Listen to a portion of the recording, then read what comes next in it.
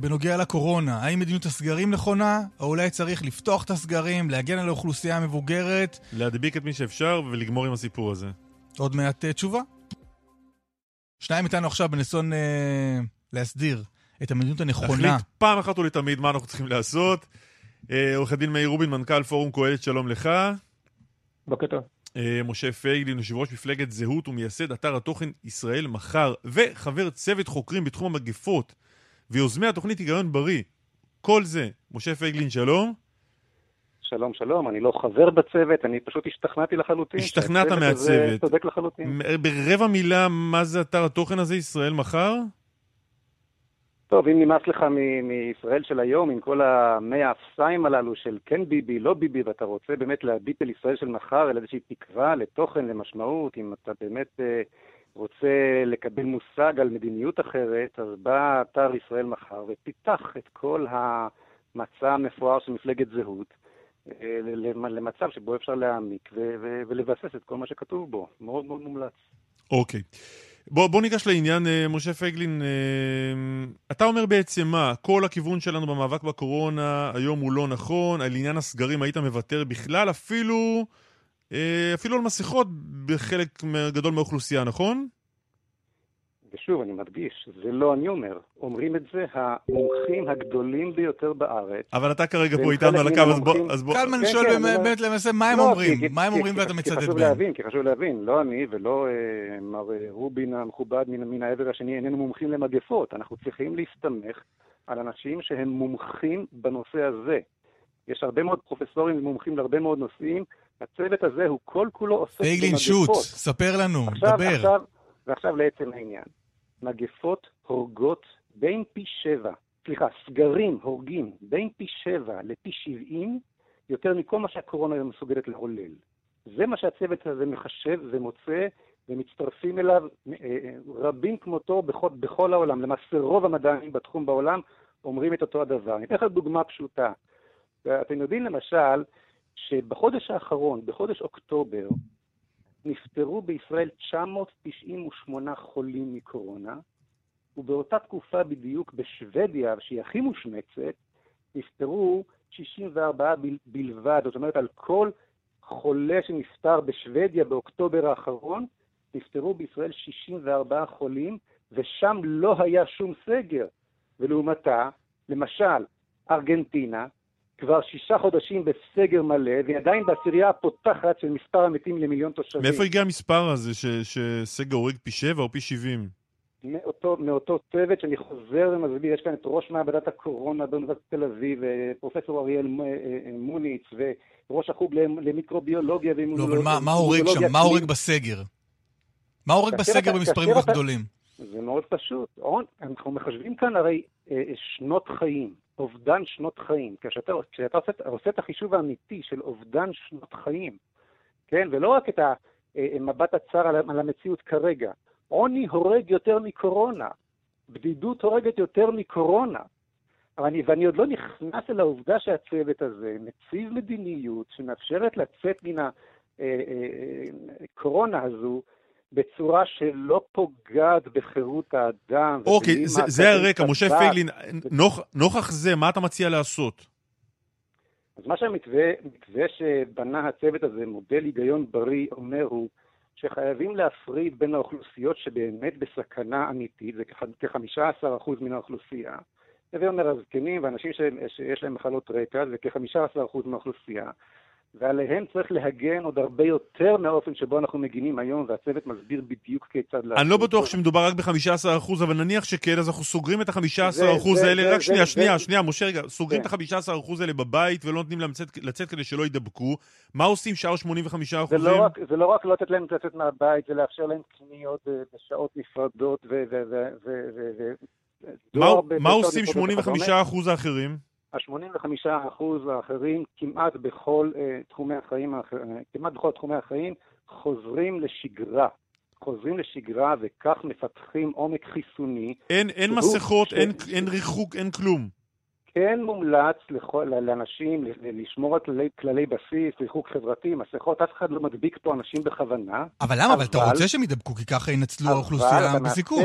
אתה מאפשר באופן טבעי לאוכלוסייה נמצאת בסיכון נמוך בהרבה מתאונת דרכים למשל, אוקיי? מי שנמצא מתחת לגיל 20, הסכנה שלו למות מקורונה היא... לא, אבל רגע, משה פייגלין, האסטרטגיה היא בסופו של דבר כן, אבל משה פייגלין, כן אתה אומר... תן לי רק להסביר את המתווה במשפט אחד. אז הרעיון הוא מאוד פשוט, לחזור לשגרה מצד לאלו שאינם... מתוך מחשבה אבל, שכל אלה שלא מסוכן להם למות מהקורונה לכאורה, יפתחו חיסון טבעי. ואז אתה כן רוצה שכל מי שלכאורה לא ימות מהקורונה, ידביק אחד את השני. מה שקורה הוא שכאשר אנחנו מגיעים למצב שבו 15% מן האוכלוסייה מפתחת עומק חיסוני, למעשה המגפה מודברת, ואז אותם מבוגרים וקשישים ומסוכנים יכולים להשתחרר גם כן במהירות, ולהצטרף אל החיים הרגילים, ולא למתוח את המגפה כמו מסטיק, מה שעושה מדיניות המפסיק. הטיעון ברור פחות או יותר. מאיר רובין, מה אתה אומר? אני אומר שמר פייגלין מדבר שטויות חסרות הכרה, באמת, באופן קיצוני. אני אסביר ברגע. קודם כל, אף מדינה בעולם מעולם לא ניסתה להשיג חסינות יזומה באמצעות הדבקה. וכשהוא אומר שהם לא מדברים על הדבקה בכוונה, הוא פשוט משקר. בעצומה שכתבו פרופסור שחר וקימרון וחבר מרעיהם, הם מדברים במפורש על הסטת הדבקות לבתי ספר. כשאתה מסית משהו, אתה עושה מעשה כדי להזיז משהו ממקום למקום, זה אומר שהם מנסים להדביק ילדים. עכשיו, חשוב להבין, חסינות עדר היא תופעה טבעית. אם נדבקת מעל כמות מסוימת מהאוכלוסייה במחלה שאי אפשר להידבק בפעמיים בו זמנית, אז קצב ההדבקה החדשה מעט עד שהוא יכול להגיע גם לאפס, באחוזים מאוד גבוהים. אנחנו לא יודעים באיזה אחוזים אפשר להגיע לחסינות עדר עם הקורונה, המומחים מעריכים שזה באזור ה-50%. עכשיו, חסידי ערכת חסינות העדר טוענים שזה באזור 10-15%, כמו שאמר פייגלין כרגע, וזו שטות מוחלטת. אנחנו יודעים לדוגמה, הם גם טוענים שלא יכול למות יותר מ10% מהאוכלוסייה, לא משנה מה. במדינת ניו יורק, על פחות מ-20 מיליון נפש, מתו 33,000 איש. זה 1,700 הרוגים לנפש, לא לנדבקים, לנפש מכל האוכלוסייה. במקבילה למדינת ישראל זה 16,000 ישראלים הרוגים, על זה הוא מדבר. עכשיו, כשמדברים על להגן על קבוצות סיכון, במשך כל הגל השני, בתי האבות שבמגן אבות, שהוקדשו להם מעל 50% מקיבולת הבדיקות הלאומית ומאמצים אדירים להגן על קשישים שנמצאים במסגרת סגורה, הם היו אדומים לכל אורך הגל, קצב ההדבקה לנפש בהם היה יותר גבוה מאשר בערים האדומות. עכשיו, מר פייגלין אולי כאילו התמקדנו בהם, אומר משה פייגלין, בואו נעשה עבודה טובה. אני מדבר על בתי האבות. בתי האבות במגן אבות שהיו נעולים הרמטית עם בדיקות סקר לצוותים כל שבוע. קצב ההדבקה בהם של שוהים ושל צוותים היה מעל הערים האדומות. אנחנו לא הצלחנו להגן עליהם. מר פייגלין מדבר על זה שבמשך חודשים ארוכים, אולי שנה, הרי אנחנו בקושי מצליחים לשכנע אנשים לקחת חיסון לשפעת, נכון? אתה חושב שתשכנע אותם כל כך בקלות להידבק בנגיף קטלני? זה לא יקרה. לך רגע לדוגמה שנתן משה פייגלין מארגנטינה ובעיקר משוודיה. שוודיה עכשיו בהתפרצות אדירה. קודם כל חשוב להבין, שוודיה לא מנסה להשיג חסינות עדר, זה שטות מוחלטת. בשוודיה היו אסורים אירועים מעל 50 איש, בפנים או בחוץ, חתונות, לוויות, הפגנות, לא משנה מה, ממרץ. והם עושים כל מאמץ. ההמלצות הרשמיות של ממשלת שוודיה לאזרחים כרגע, הם תישארו בבית. אם אתם יכולים לעבוד מהבית, תעבדו מהבית. בלי אירועים גדולים, אל תיכנסו למקומות סגורים מחוץ לבית. זה ההמלצות של ממשלת שוודיה כרגע. והם בכלל, הם היו בקיץ, קודם כל נפטרו שם 6,000 איש על מדינה בגודל של ישראל. דבר שני, הם עכשיו בזינוק אדיר, כי הם חזרו לערים. ביולי ואוגוסט הם בבתי הקיץ שלהם, בכפר, חזרו לערים עכשיו, ויש זינוק אדיר גם באשפוזים בטיפול נמרץ ובקרוב בתמותה. עכשיו, חוץ מזה, על מה הוא מדבר פייגלין? הרי אנחנו לא יודעים מי קבוצות הסיכון. אתם מכירים משהו שהורג ולא גורם לנכות? אנחנו יודעים CDC בתחילת נובמבר, לפני ימים בודדים, הגדיר את כל מי שיש לו עודף משקל או היסטוריה של עישון קבוצת סיכון. זה חדש. תגן על כל מי שיש לו עודף משקל, BMI מעל 30, זה לא מישהו ממש עם בעיה. זה כלום, זה עודף משקל קטן. אם נשים בהיריון עם קבוצת סיכון, מה תעשה עם אישה בהיריון? ואז לכמה אחוזים אתה חושב אנחנו יכולים להגיע כקבוצת סיכון? פייגלין הגדיר אותם כ-15%. העניין הוא שאתה לא יודע להגדיר אותן, ולכן אתה לא יודע להגן עליהן. וחוץ מזה, האנשים האלה לא חיים... מאיר, הטיעון ברור, בוא ניתן... אנחנו צריכים לתת למשה פייגלין להגיב, וכבר מתחנו את הדיון הזה. הוא דיבר הרבה יותר ממני 3 משפטים לסיים. אנחנו לא צריכים להסתכל על המפסידים, ובוודאי לא להיות המדינה הראשונה בעולם שמנסה משהו מסוכן כל כך. 1.6 מיליארד איש בעולם חיים בביטחון במדינות אפס הדבקה, וזה בוודאי הרבה יותר בטוח מלהידבק בנגיף שאתה לא מכיר. אין ספק בכלל, למה אנחנו צריכים להיות הראשונים עם טירוף כזה? מאיר, רובין, אוקיי. הדברים ברורים. פייגלין, אליך. תראו, כשאתה לא מסוגל להתמודד, ומר רובין לא מתמודד עם שום טענה שהבאתי, אתה עובר להשמצות ואתה עובר ללשון ביזים שכזו. אני חוזר ואומר, 15 נפטרים בישראל בחודש אוקטובר לעומת 1. 15, יחס של 15 ל-1, הוא לא מתמודד עם זה. לא, אפשר להגיד שהוא לא יתמודד עם הטענות שלך. לא, אבל, רגע, שנייה, תן לי לחדד, אמרת שהוא לא מתמודד עם שום טענה, נדמה לי שהתמודד בו היא כמה. לדוגמה, עם טענת הזקנים שנגן עליהם. הוא אומר לך, השקענו המון מאמצים וכסף ומשאבים כדי לשמור עליהם במקומות הנעולים והסגורים שלהם, והנה בתי אבות נשארו אדומים לכל אורך התקופה. זה לא עובד. ברור, כל קונספציית הסגרים היא נכשלת בכל מקום שהיא מיושמת. אני לא מבין. אנחנו רוצים עוד סגרים. לא סגר, לא סגר, בתי אבות. זה מה שעשיתי בבתי אבות. בטיוואן בדרום קוריאה לא היה סגר. סליחה, אני הקשבתי לקשקשת שלך עד עכשיו. תנו לי עכשיו לדבר בבקשה. עם כל הכבוד, כשאתה לוקח את 7 המדינות שנפגעו הכי קשה, זה נתון קשה שאני אומר עכשיו, 7 המדינות שנפגעו הכי קשה, בלגיה, פרו, ספרד, בוליביה, מקסיקו וכדומה, 7 המדינות שכן עשו סגר, לעומת 7 המדינות שנפגעו קשה, אבל לא עשו סגר, אתה מגלה שבמדינות שכן עשו סגר, יש לך 850 נפטרים למיליון נפש, ובמדינות שלא עשו סגר, ושנפגעו הכי קשה בכל זאת, יש לך 130 נפטרים למיליון. זאת אומרת, הרבה פחות מרבע. אז על מה אתה מדבר? להכניס את מדינת ישראל לעוד ועוד סגרים, למתוח כאן את המגפה עד אין סוף, עד אין קץ, להגיע למצב שגם הזקנים שתגן עליהם, יאלצו בסופו של דבר לערוך קניות או לבקר את הנכדים, וידבקו גם כן. אנחנו כבר מדברים מול מציאות מוכחת. אוקיי, זה טיעון ברור, משה פייגלין.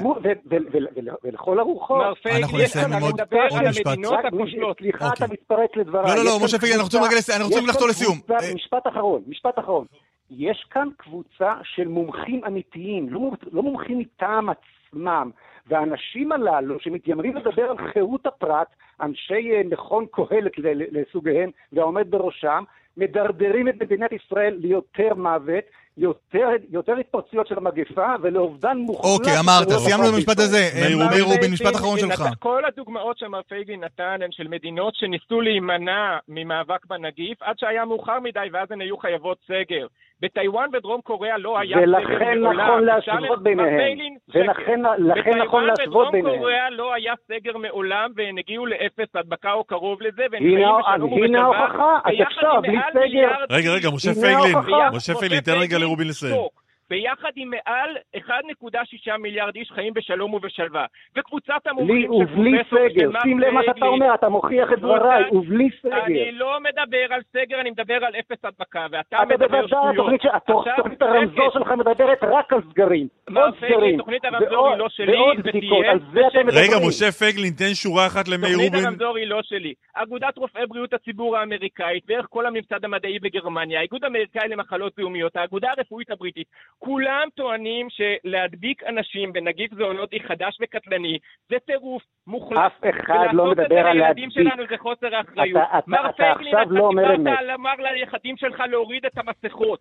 יש להם הורים בסיכון, יש להם ילדים בסיכון בכיתה, לילדים האלה יש הורים וגם ההורים האלה חלקם בסיכון. גם לא אמרתי להוריד את המסכות, אתה לא אומר אמת. אתה כתבת את זה בציוץ שלך בטוויטר, הנכדים שנצחים להוריד מסכות, אתה לא אומר אין לנו ברירה אלא לסיים את הדיון הזה כאן. אני באמת נדהם מכך שהבחור לא מצליח להתייחס למילה אחת שאני אומר ועושה כך בהשמצות. זה המאזינים כבר ישפטו בנוגע למי יתייחס לאיזה טיעונים, נשאיר את זה להכרעת המאזינים. משה פייגלין, מאיר רובין, תודה רבה לכם. בריאות לכולם. בריאות לכולם.